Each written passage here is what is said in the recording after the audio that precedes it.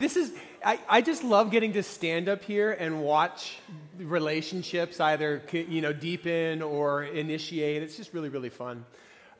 Glad to see many of you I know that have been sick, that have kind of made your way back. Grateful that many of you are feeling more healthy. Hopefully you are. If not, we share everything but germs, so go ahead and keep those to yourself. Pastor Jeff would love to be here, but he came down with like a cough, and he's like, I'm just not going to share whatever I've got. So he's at home. We can pray for him. In fact, let me do that. Let me just take a moment. With the coronavirus going around, with just the flu and everything else, let me just take a moment to pray for those who are not well. Father, we thank you for creating our bodies to be able to fight off bacteria and viruses and things like that. We pray for those right now whose lives are turned upside down, whether because they're fighting a sickness currently or because they're terrified that if you even step outside of their door, they may contract something. So we pray for those in China. We pray for those who are currently hiding from this virus that's just kind of floating in the air. We pray, Father, for those who are battling flu, for those who are battling cold, for those who are battling depression, for those who are battling loneliness. In this time, in a month where we celebrate connection, we pray for those who feel totally isolated. We thank you so much for the way you love us. We thank you that regardless of what happens with sickness, it does not get the last word. You do. We pray that you would have your hand upon today. Jesus, in your holy name, amen. All right, if you have a Bible, go ahead and turn with me to Acts chapter 9. We are slowly working our way through the story of the early church. And for those of you who are just kind of jumping in with us, this is a conversation we've been having for several months. And so let me just go ahead and very quickly bring you up to speed. Jesus commissioned his followers, his disciples. And when we say the word disciple, what we mean is a fully committed follower of Jesus. So Jesus commissioned his disciples to continue his ministry, to go make more disciples. And he said, you're going to begin here in Jerusalem, but then into the kind of the broader region of Judea, and then even to those untouchables in Samaria, the places that you typically don't want to go. And then finally, you're going to reach the ends of the earth with this good news of great joy, because I have come to restore relationship with mankind to God. That is what I came to do, and I want you to be the bearers of this good news. But wait here in Jerusalem until you've been empowered by the Holy Spirit to do it, because by yourself, all you're going to do is make an unholy mess. But with my Spirit, nothing will stand in the way. And that's exactly what happened when God's Spirit fell on the early church on Pentecost, about 50 days after Jesus was crucified. Everything changed. Like I've likened it to God putting some spiritual Mentos into the Coke that was the early church. And the room that they were in couldn't contain them, and they just spilled out into the streets, and they began to share the gospel. And some 3,000 on the first day came to accept the good news and choose to follow Jesus with their lives. But then the movement stalled out. And they didn't go into Judea or Samaria or to the ends of the earth. They just stayed in Jerusalem, where they were known, where it was familiar, where it was relatively safe. And I get this, right? It's our human tendency to want to surround ourselves with people who think like us, act like us, perhaps vote like us, perhaps do the things we do, who look similar to us, people who accept us, where everybody knows your name, right? We want to be in Cheers. But the reality is God never called us to be comfortable. And following him is not a promise that we will be comfortable. And so he allowed it to get pretty uncomfortable for the early church. He's not the one who caused persecution or made persecution happen, but he allowed the persecution to happen through the religious establishment. Through the Jewish rulers. They began to say, hey, this is a dangerous movement. They're claiming a Messiah that we don't accept as our Messiah. And we got to stamp this thing out. And so they began to persecute the early church. And it culminates with the stoning or the murder of the very first Christian martyr, a guy named Stephen. And in that moment, the early church is scattered. We've likened it to a dandelion, that God allows persecution to kind of be the breath that finally blows the seeds that are the early Christ followers on the breeze, carried along by the Holy Spirit to some very unlikely places. And where they land, they begin to share the gospel message. And one of the places they land is a place called Damascus. It's about 175 miles north into the east. Can we throw the map up here? I understand that this is going to be difficult for many of you to see, but this is the best map I've been able to find. And it's a topographical map, meaning it shows you down here at the bottom, right here is Jerusalem. That's my laser pointer right here. It's an analog version. So this is Jerusalem. And as you can see, it's up in the mountains. That's why wherever Jews are, they always say, let's go up to Jerusalem, because Jerusalem was located on a mountain range. So this is Jerusalem. And some people would kind of travel the spine, but probably one of the paths they would take is they would go down into the Jordan River Valley. That area right there between the Sea of Galilee and the Dead Sea is the Jordan River. That was where Jesus was baptized, right? They would take that valley up north, hook around the Sea of Galilee and up into Syria to the capital city of Damascus. That's one of the cities, about 175 miles north and east of Jerusalem, that some of the believers landed. And when they got to Damascus, they began to share the good news. Jesus is the long-awaited Messiah. He has come.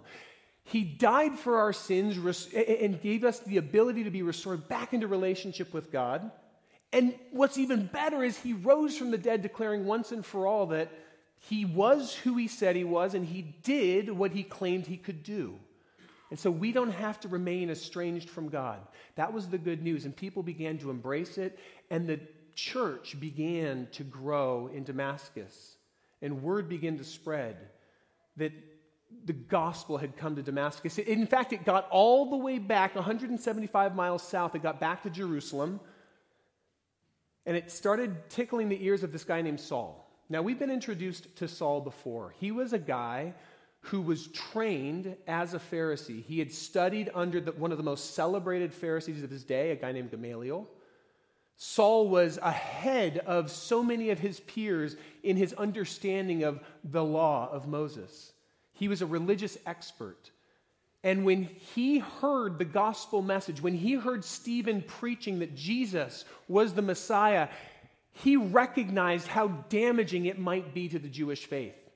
That he considered Jesus to be a false gospel, or a false Messiah. He did not believe Jesus was anything but a crucified carpenter and a failed revolutionary. And so he took it upon himself to crush the seeds of the gospel before they could ever take root. And so he gave his blessing on that day when Stephen was stoned to death. He was standing there saying, yes, I approve of this message.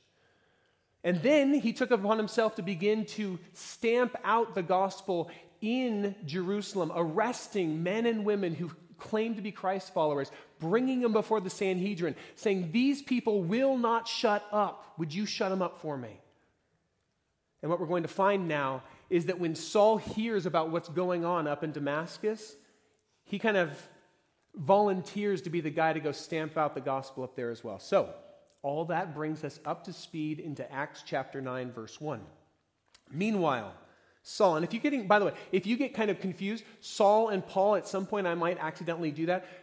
Saul's name in Greek, his Romanized name is Paul, so that's how we often talk about him. But here, we're referring to him as Saul, okay? So meanwhile, Saul was still breathing out murderous threats against the Lord's disciples. And he went to the high priest, the person who led the Sanhedrin, and he basically asked for letters of recommendation, giving him permission to represent them in going to Damascus. And he asked for letters to the synagogues in Damascus so that if he found any there who belonged to the way is the way that they began to refer to the early church then, because Jesus was the way, the truth, and the life. They started referring to themselves as members of the way and said, if I find any members of the way up there, any people who are preaching this false gospel, do I have your blessing to arrest them and drag them in chains back down here to Jerusalem to stand trial? And the Sanhedrin goes, absolutely, please go with our blessing. Verse 3, we fast forward. Saul rounds up a posse of other very zealous Jews and says, we are going to go arrest ourselves, some Christians. They start heading up to Damascus, and just as they're nearing this is a 175-mile road trip, probably on foot, which means this has taken probably 15 to 20 days to get there, depending on how quickly they were walking. As they neared Damascus and their journey was coming to an end, suddenly a light from heaven flashed around him, and he fell to the ground and heard a voice say to him, Saul, Saul, why do you persecute me? Who are you, Lord? Saul said. Whenever you are, a flash of light comes around you and a voice from heaven comes, chances are you want to be respectful to it, right? So he doesn't even know who he's talking to at this point, but who are you, Lord? Is a good way of referring to whomever is talking to you. And the voice again, I am Jesus, whom you are persecuting. Now let's stop here for a second.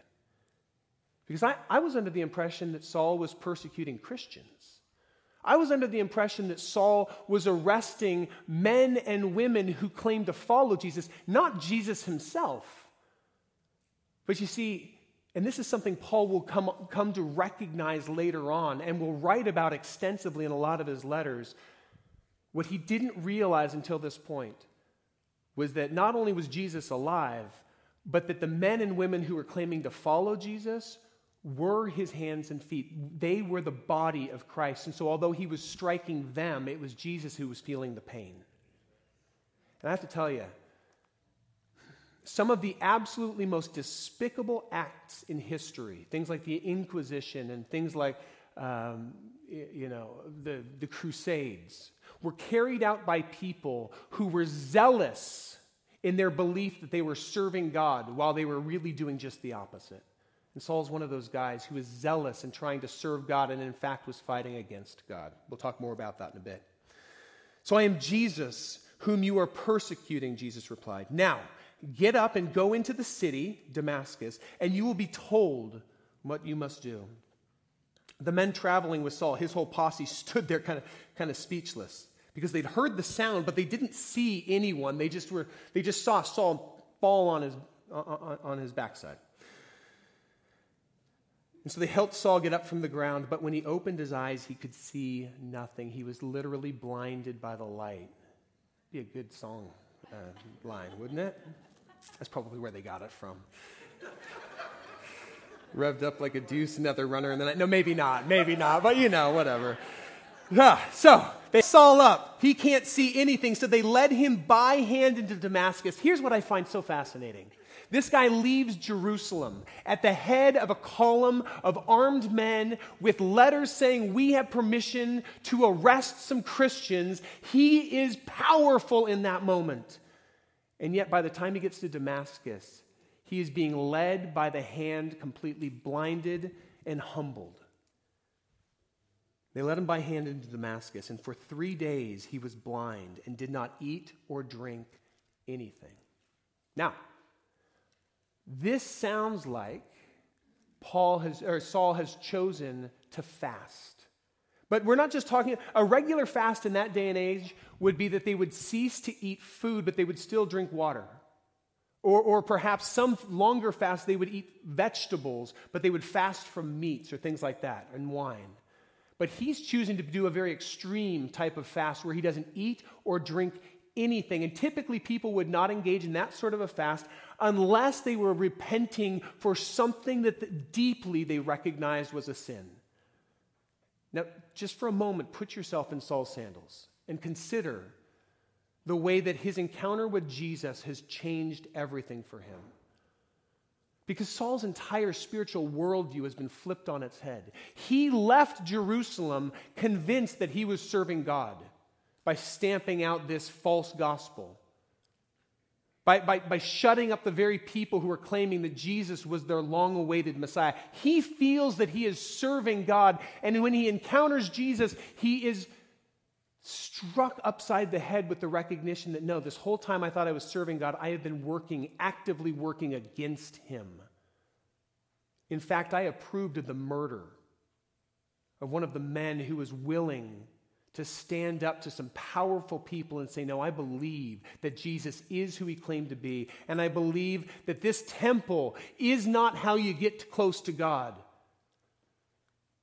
Paul's entire worldview is flipped on its head, and in that moment, I'm sure he felt like the lowest of the low. I'm sure he felt like he had completely blown it to the point where there was no redemption whatsoever for him. No way he could ever be used by God. Because in his attempts to serve God, he had been working against God. The beautiful thing that we're going to see, though, is that God doesn't tend to give up on us nearly as quickly as we tend to give up on ourselves. And he can use even the most despicable people to do some amazing things.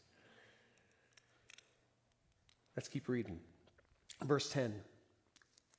While Saul is spending that time in a darkened room, basically can't see, just spending time considering the ramifications of his choices and beginning to grapple with the reality that Jesus is not only alive, but Jesus is God. God begins to speak to a guy named Ananias. And in Damascus, there was a disciple named Ananias, and the Lord called to him in a vision, Ananias. This is literally Jesus calling, right? And God goes, yes, Lord, he answered. And the Lord said to him, go to the house of Judas on Straight Street and ask for a man from Tarsus named Saul, for he is praying. In a vision, he's seen a man named Ananias come and place his hands on him to restore his sight. Now let's pause for a moment.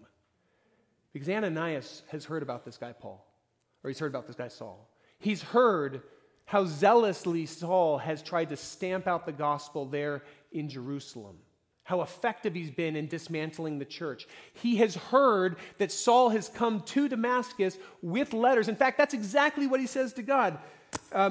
Lord, I've heard a lot of reports about this man and all the harm he's done to your holy people in Jerusalem, and now he's come here with authority from the chief priests to arrest all who call on your name.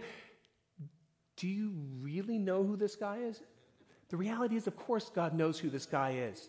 He knows Paul intimately. He knows the ways that he has sought to destroy the church, but he also recognizes when neither Saul nor Ananias can see any sort of redeeming quality about Saul, God recognizes that the very things that made Saul such a damaging kind of personality to the church, namely his zeal for the Lord, would also be the very thing that would help him to build the church up. And so while Ananias and Saul have both written Saul off, God has not. And he says as much. The Lord said to Ananias, go. This man is my chosen instrument to proclaim my name to the Gentiles and to their kings, as well as to the people of Israel. I am going to use Saul. I have chosen him, but he doesn't stop there. And I want us to notice, he's the one who chose Saul. Saul did not choose him. He chose him. In verse 16, he goes on, he says, I will show him how much he must suffer for my name. You know, one of the things I recognize is that when people want to get into ministry or when people want to be used by God, our mindset is the more I am used by God, the more God will protect me from the discomfort of this world. The more closely I walk with him, the more I will be protected from, either myself or my kids getting sick. My kids will all be wonderful. Yeah, have you ever met PKs? Right? Oh yeah, Terry is one, right? I'm in the process of raising 2 of them. Pray for us, because I recognize that as those in ministry are not promised easy lives. In fact, just the opposite. He says, listen, this guy is going to give up a life of comfort, a life where he is deferred to as a religious leader, where people come and just want to sit at his feet and listen to him. He is going to suffer for my name. He is going to suffer in breaking ground, because Saul truly was a tool in the hands of God that God was planning to use to break ground for the kingdom of God. But think about every tool you have ever seen. Every tool that I know that has been useful is also marked, scarred, beaten up. The only tools that don't have marks all over them are what? New tools that haven't been used, right? The reality is, if God is going to use us, we will bear the marks of that. We are not promised easy, pain-free lives. If God uses us, we will experience persecution, we will experience ridicule, we will experience pain. Sometimes God will even allow us to undergo some really, really hard things in our lives. In part because it allows us to be able to come alongside other people who are hurting. We are not promised He'll protect us. We talked a lot more about that 2 weeks ago. If you weren't here for that, but you want to kind of understand why the heck is there so much stinking pain when I'm following Jesus and trying to be faithful, I would encourage you to listen to that one from 2 weeks ago. But suffice it to say, God says to Ananias, listen, here, this is my guy. I am choosing him to be a tool that I will use to advance my kingdom.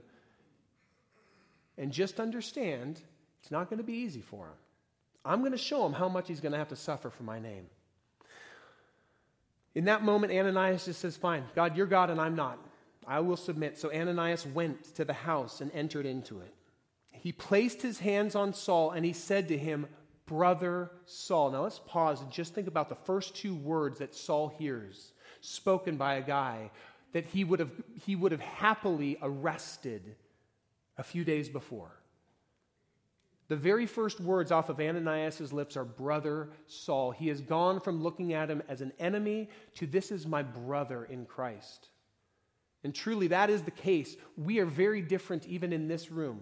There's 55 churches in Costa Mesa. We look very different from each of them, and yet in Christ, we are all family and we are all one. And in that moment, Ananias acknowledged and received Saul as his spiritual sibling. Brother Saul, the Lord, Jesus, who appeared to you on the road as you were coming here, He sent me so that you may see again and be filled with the Holy Spirit. And then He lays His hands upon Saul, and immediately something like scales fell away from Saul's eyes, and he could see again. And in that moment, he chooses to make a public declaration about his faith. And so before he even breaks his 3-day fast, before he takes his first sip of water or has his first bite of food, he asks to be baptized. Not because baptism saves you. We are saved by grace alone, through faith, not by anything we've done, so that nobody can kind of boast, this is what I've done. We can't earn our salvation. Rather, he's baptized to publicly declare to himself and to others, I am now a follower of Jesus Christ. I identify with his death and his burial and his resurrection. That's me now. I've died to myself and I now live for him. And so he chooses to be baptized before he ever chooses to take a bite and break his fast. And after taking some food, he regained his strength. Saul spent several days with the disciples there in Damascus. And at once he began to preach in the synagogues that Jesus is the Son of God. And all those who heard him were astonished and asked, isn't this the guy who raised havoc in Jerusalem amongst those who call on his name? Hasn't he come here to take them as prisoners to the chief priests? And yet Saul grew more and more powerful and baffled the Jews living in Damascus by proving that Jesus is the Messiah. You know, one of the number one excuses people give for why they don't share their faith with others is because they don't have all the answers, right?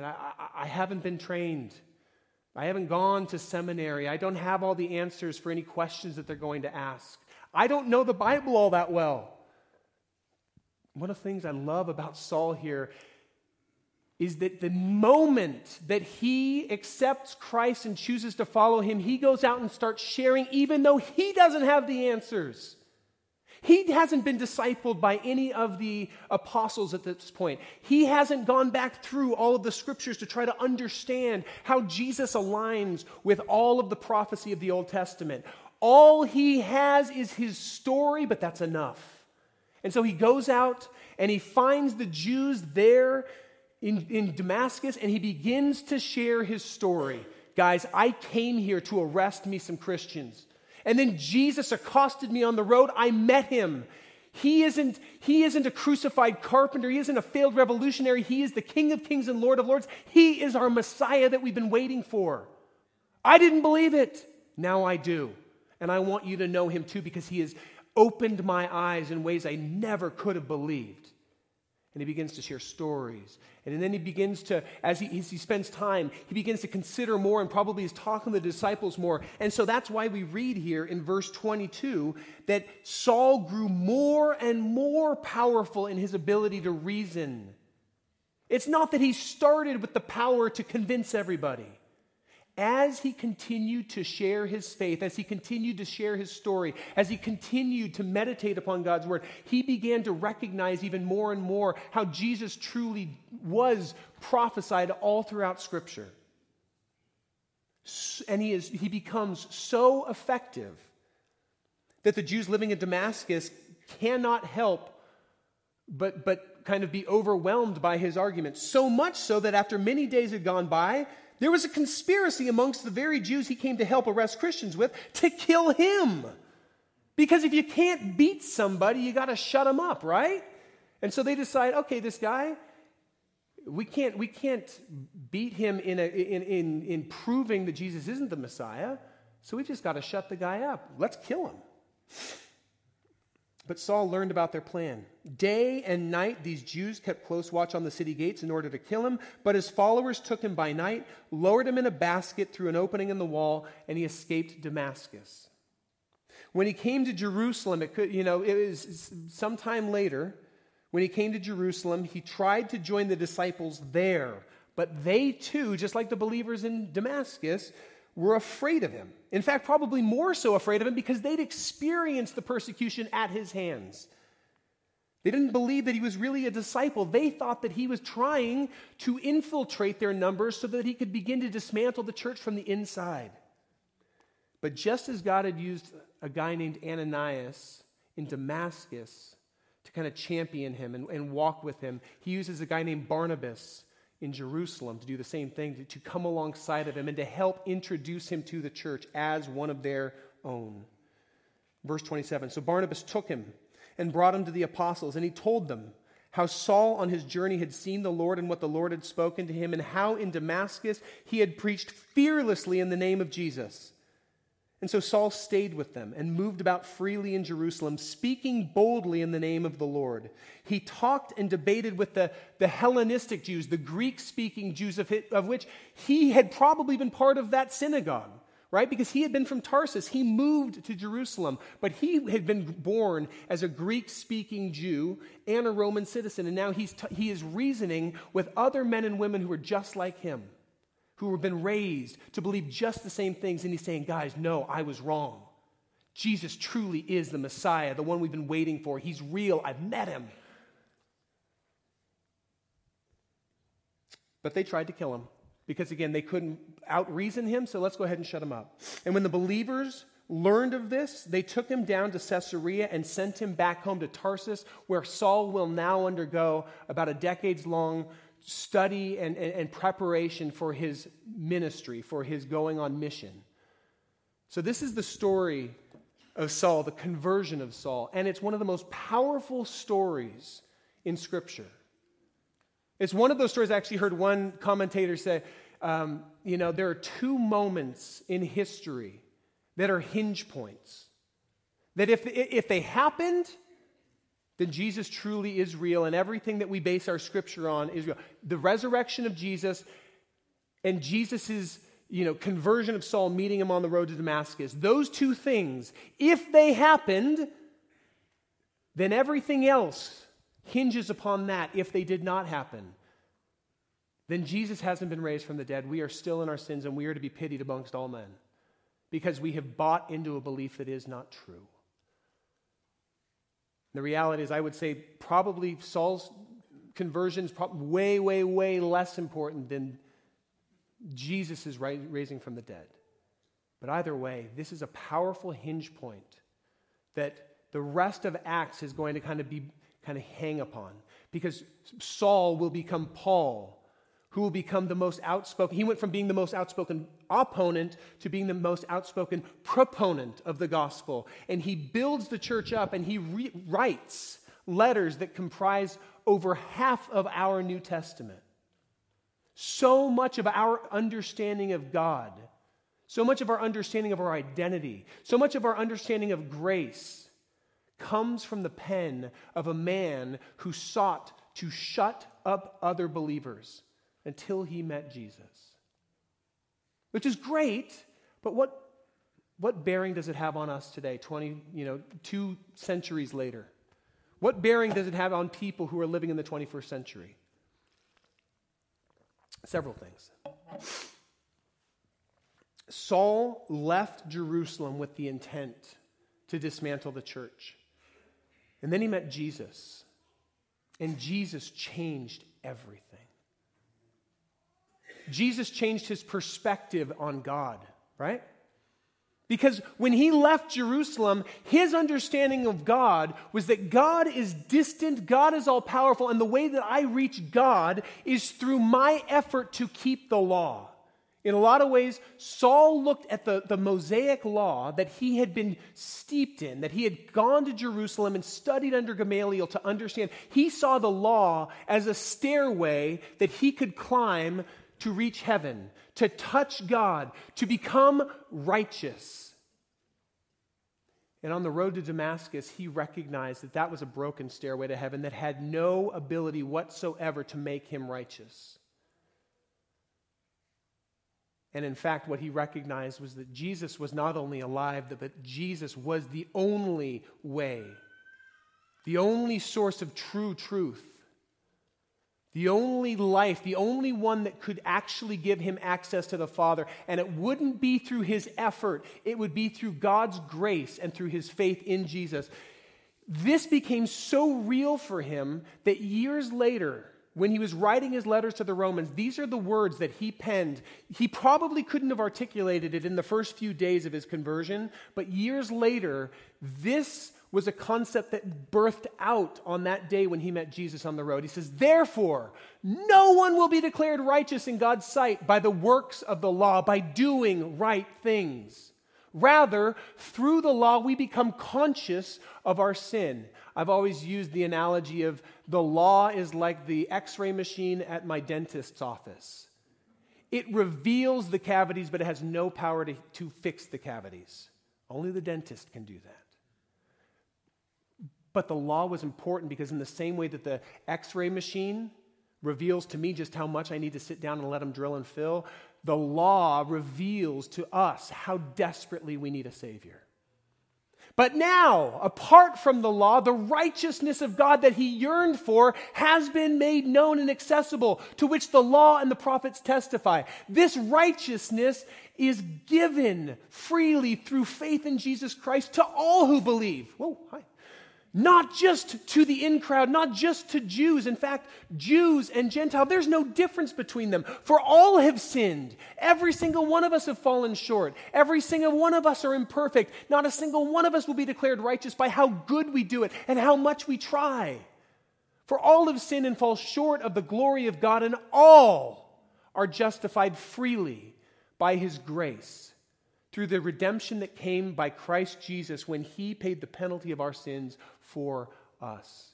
Again, Saul would never have been able to articulate it in that way when he was sitting on his keister in the dust on the road outside of Damascus. But meeting Jesus changed everything.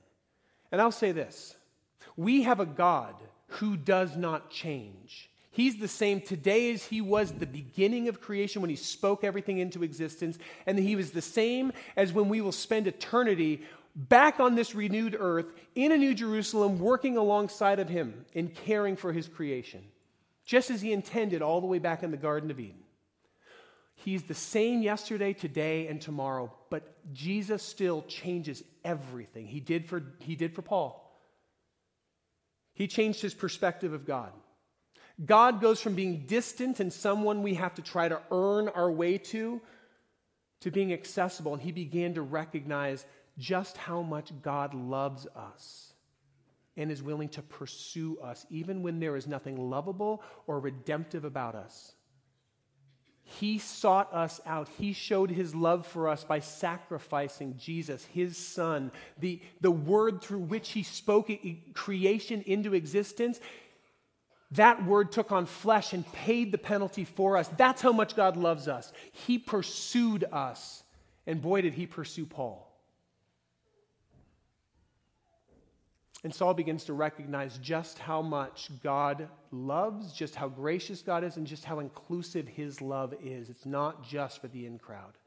It's not just for the people who look just like us, or think just like us, or vote just like us. So Saul's perspective of God changed. Furthermore, Saul's perspective of the church changed. When he walked out of Jerusalem, he looked at the church as a bunch of deluded, weak, misguided men and women. Or if they weren't misguided, they were straight up liars. Because they were claiming something about this guy Jesus that he simply couldn't accept. Jesus is alive? I don't think so. Jesus, the Messiah, that Galilean carpenter? I don't think so. And when he met Jesus on the road, he began to recognize that he had been the one who had been deluded. He had been the one who had been mistaken. He had been the one who had been zealous for the wrong things.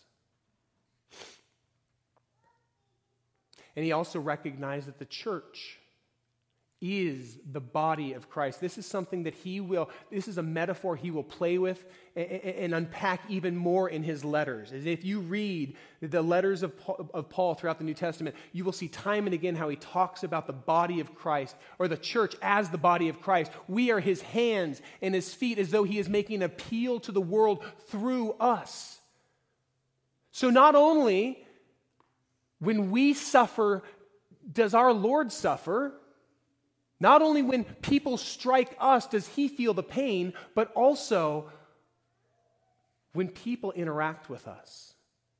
Whether it's in our neighborhood when we're walking our dog to the park, or whether it's at the supermarket that we frequent regularly, or whether it's at the gym that you go and exercise at, or maybe don't exercise. You just go and kind of like flex in front of the mirror or sit in the jacuzzi. No judgment. I mean, so long as you're going, it's great. Or maybe it's our workplace, right? When we're in our workplace, there are people who will never step foot in here on a Sunday morning. They got way more important things in their mind to do.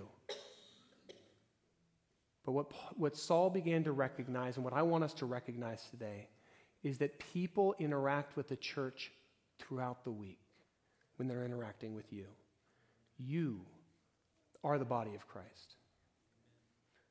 People learn about him through the way you live, through the way you love, through the way you forgive, through the way you speak, through the way you listen to people who disagree with what you think. People learn about our Lord. No pressure. Thankfully, we have the Holy Spirit, right? Because apart from the Holy Spirit, we are all, yeah, you get it. So Paul's perspective of God changes. Paul's perspective of the church changes. And finally, Paul's perspective of himself changes. Meeting Jesus radically altered the way that Saul, golly, I keep doing that. Doesn't matter. The way that Saul operated, instead of being somebody who has to be zealous about his righteousness and trying to earn it because he's got to show God he's worthy, he becomes a man who can rest in the love that his Father has for him and then extend that love to people who were equally unworthy of it. He gets to be the kind of person who gets to go and tell people who never think that they get to have a gift. The greatest gift in history is yours. I want you to know about it. I want you to taste and see it the way I have.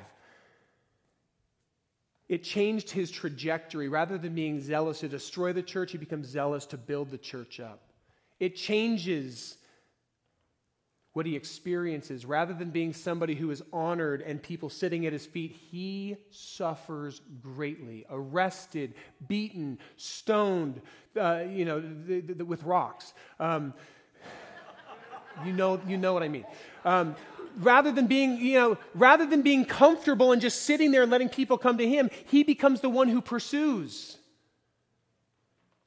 And even gets sent. He even gets arrested and sent on a ship, as we're going to find out later, that gets shipwrecked. And even in that moment, God uses him. He's not a man who got to be comfortable. He was a tool that was used powerfully. And he got powerfully used. He got beaten up. He got scars all over him. Man, he came crashing into eternity His body worked. And quite honestly, I think that he was grateful for it. Because he recognized that this life isn't all there is. Sometimes I think we get so focused on our circumstances here and now because we think this is all there is. And so we worry about what we've accumulated. We worry about, do I have a house? Is my house big enough? Am I going to be able to afford to continue to live here? Am I going to be able to afford, this kind of vehicle? I got to keep up with the Joneses, and man, those Joneses, they run really quick. I got to go, right? How about my body? Do I look okay? Do people think that I'm attractive? Do people give me enough likes when I post stuff on social media? We're so focused on stuff as if this life is all there is. And in prayer this morning, I was just thinking about, it's like when I take my kids to, when my kids were little, back when they had been to Disneyland or to Knott's Berry Farm or to a zoo before, when I would take them there, and if we would, there's one zoo where we have to walk through the gift shop to get into it. And of course, my kids gravitate towards the stuffed animals, like, oh my goodness, an alligator, I love it, I want it. And they don't want to leave the gift shop, because they think that that's all there is, and if I leave, I can't have this. And it's like, hold on, buddy. There's a real one right through the door. Like, you have no idea. This is nothing compared to what we're going to experience in just a little bit. And yet, in the same way, how are we so focused on the stuffed animals of this life when it's just a taste of what's to come? We get so focused and fixated on comfort and safety and accumulation, when in reality, they're just, here and gone. And we have eternity to look forward to. So God doesn't change. He is no different today than he was yesterday, or he will be a millennia from now. But Jesus changes everything. For Saul, he changed his understanding of himself. He changed his understanding of how he got to be in relationship with God. He changed the trajectory of his life. And Jesus still changes people's lives today. I would imagine that if I just held out a mic and said, come and tell me your story, this room is full of stories of how Jesus has changed everything. But I want to give one person that opportunity to share that. So I'm going to invite my friend Pearl to come up. Yeah, you can clap for Pearl. Come on.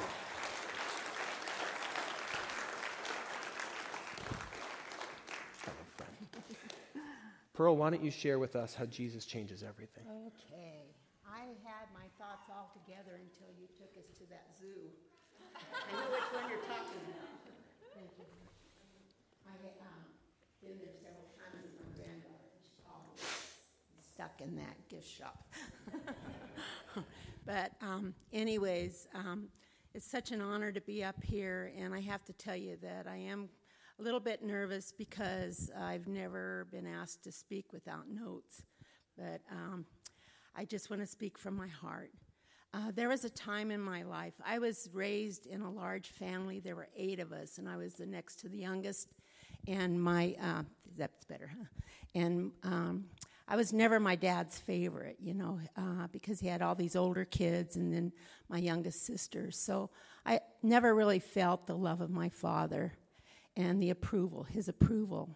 So I did everything I could. I excelled in school and did all those things, but it just didn't work that way. So one day I met the love of my life, and his name was Mike. And he was like everything I'd ever dreamed of. He was my Prince Charming, and I was his princess. And we worked so hard to have a life different than the ones that we both grew up in, because our homes were very toxic. And so we loved each other dearly, and we wanted to raise our family in the church. Well, little did I know at the time, but I thought I had to work for God's approval like I did my dad's. I worked so hard, I can't even begin to tell you of the list of things I did in the church. I was the founding chairman of the Christian Women's Club. I taught child evangelism for years. I won awards for teaching Sunday school to little 7-year-olds 5 years in a row at a big church. And it was kind of comical. One day I found these awards, and all the little plaques the glue had come off. So I just thought, what is this all about, So, but anyways, I kept working in church, thinking, well, someday, I'm going to get God's approval. And my husband did the same. We were both really active in our churches. So everything was great. We moved into our brand new dream home in Newport Beach, and everything was just going wonderfully. Until one morning, I woke up to the sound of my husband's voice calling me, and I went in around 6 o'clock in the morning, and my husband dropped dead in my arms from a massive heart attack. He was 52, and I was only 50 at the time. And it was just such a traumatic experience because this was the one that I loved so much. My whole identity was wrapped up in him. I didn't realize I was Mrs. Mike, and the things that I did and everything, everybody looked at me and thought, wow, she's got it all, but it wasn't long after that, I just thought, who am I now? I had a therapist ask me one time, if something were to happen, if your husband were to die, your kids were to run away or whatever, would there be enough of you to go on living? And back then I had to say no. There wouldn't be enough of me to go on living because I really didn't know God the way I thought I did, the way I do now. And the thing is that I just remember when Mike died, it wasn't long after that I shook my fist at God. And I said, you know what, God, I guess I'm not your favorite either. And I just had this rebellious place in my heart that was dead. And I didn't want to serve him anymore. I didn't want to love him anymore. And I just said, I've had it. I've worked so hard to be good. And what do I get in return? And so time went on, and I started drinking because it became a way of escape for me. I started self-medicating. I didn't go to bars or anything like that because, after all, I was a Christian. I was Mrs. Mike, the widow now. And so I drank a lot at home until I would pass out every day. And that went on for 8 years. It just progressively got worse. And my neighbors would see me taking the trash out, and I'd fall in the bushes and stuff. It was just awful when I think back of what I did. But I just lost all of that drive to be that good Christian, and I didn't care anymore. Until finally my son stepped in, and he says, you know what, Mom, this is enough. He says, I don't want you around my kids. I don't want you in my life as long as you're living like this. So he tricked me into going up to Celebrate Recovery. And so I got involved there, and I quit drinking on August 5th, 2005. I haven't had a drink since because I've found that there's much better stuff to drink than wine, and I don't have to be sedated anymore. But anyways, I got involved in that, and then just one thing led to another, and then God led me to this little church where I have never felt the love of God so much in my heart. There was a time right after I quit drinking, I sat on my sofa. I had a prayer shawl that a lady had made for me, and I put it over my head. And I just said, God, I really want to know who you really are. I want to go into the Holy of Holies with you, and I'm just going to sit here until I feel your presence.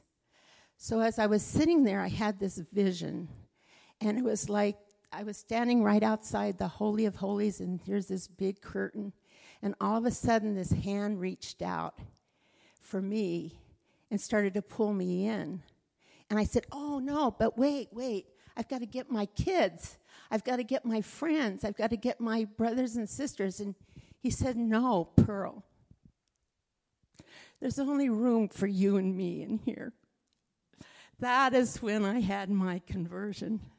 That is when I really felt the love of God is just for me. I don't have to prove anything. I don't have to be the best at anything, which I'm not, but I don't have to pretend that I'm something I'm not anymore. I'm not Mrs. Mike. I am a daughter of the King, and he loves me. And if there weren't anybody else around in this whole wide world, he would still pull me in and love on me. So that's my story, and I'm sticking to it. Thank you.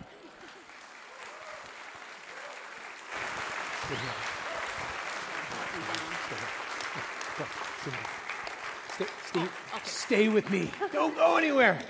Hey, I'd love to invite the worship team to come forward, but as you were sharing, I couldn't help but really be struck in particular by that those awards that you had accumulated. I mean, I think of Paul saying, all of the things that I would point to say, this is where my identity derives.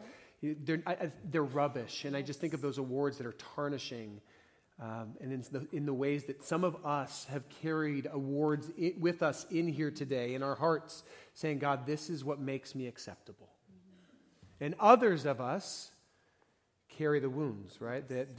Whether it's alcohol or pornography or just being in a relationship, that's the only way that I can feel accepted. So you bounce from relationship to relationship, or you are so utterly aware of your unusability that you've written yourself off, like Saul did. I skipped it earlier, and these are the words that Saul wrote years later to one of his disciples, a guy named Timothy.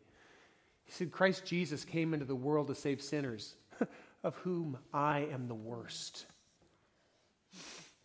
But for that very reason, because there was nothing redeeming in me, I was shown mercy, so that in me, the worst of sinners, Christ Jesus might display his immense patience. Boy, I'm grateful for his patience, huh? As an example for those who would believe in him and receive eternal life. God chose Saul in part because he could show off the ridiculousness, the audacity of his grace.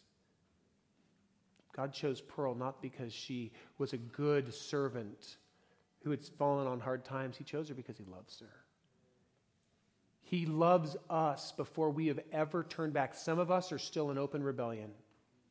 Some of us have been in open earning it mode, right? Trying to climb that broken stairway to heaven. Some of us are in here this morning and you recognize you prayed a prayer and you have been claiming to be a Christian for a very long time, but you have yet to taste and see Jesus. You have yet to feel the sort of intimacy that Pearl experienced on that day when she felt like Jesus just invited her behind the curtain, just her and him, because he loves her just as she is. And if that's you, if you're in here this morning and you long to taste and see that Jesus is good, that you long to simply rest in his love, would you join me in standing? And by the way, I say join me because I'm standing here. I just want to be able to rest in his love. So if that's you, would you just stand with me? And I'm going to ask Pearl to pray for us. And if you're standing, if there's somebody standing near you or you're standing near somebody else, just go ahead and put a hand out. Okay. Dear Lord Jesus, we are just so grateful for you. It doesn't matter who we are, what we've done, or where we've been, Father, that you want us. Just like you said, you go after the 99, but there's still that one. There might be one here, Father, that you're calling today. And I just pray that they would just submit, give their life to you. Lord Jesus, I'll never forget that time. And I just relive it every day, that you are so precious to me, Father. I wouldn't even have the courage to get up here and do what I just did, Lord, because I'm not that brave. But I just want everybody to know, Father, that you are so loving, so good, and so kind, that you would die for us. If we were the only ones that ever sinned, you would still give your life for us. And we thank you for that. I thank you for my church, my pastor. Just bless each one of us today, that we would have a glorious day, just rejoicing in the fact that you love us and you gave your life for us. In Jesus' name, amen. Amen. Amen. Let's worship our Father together. You got to help me. I will.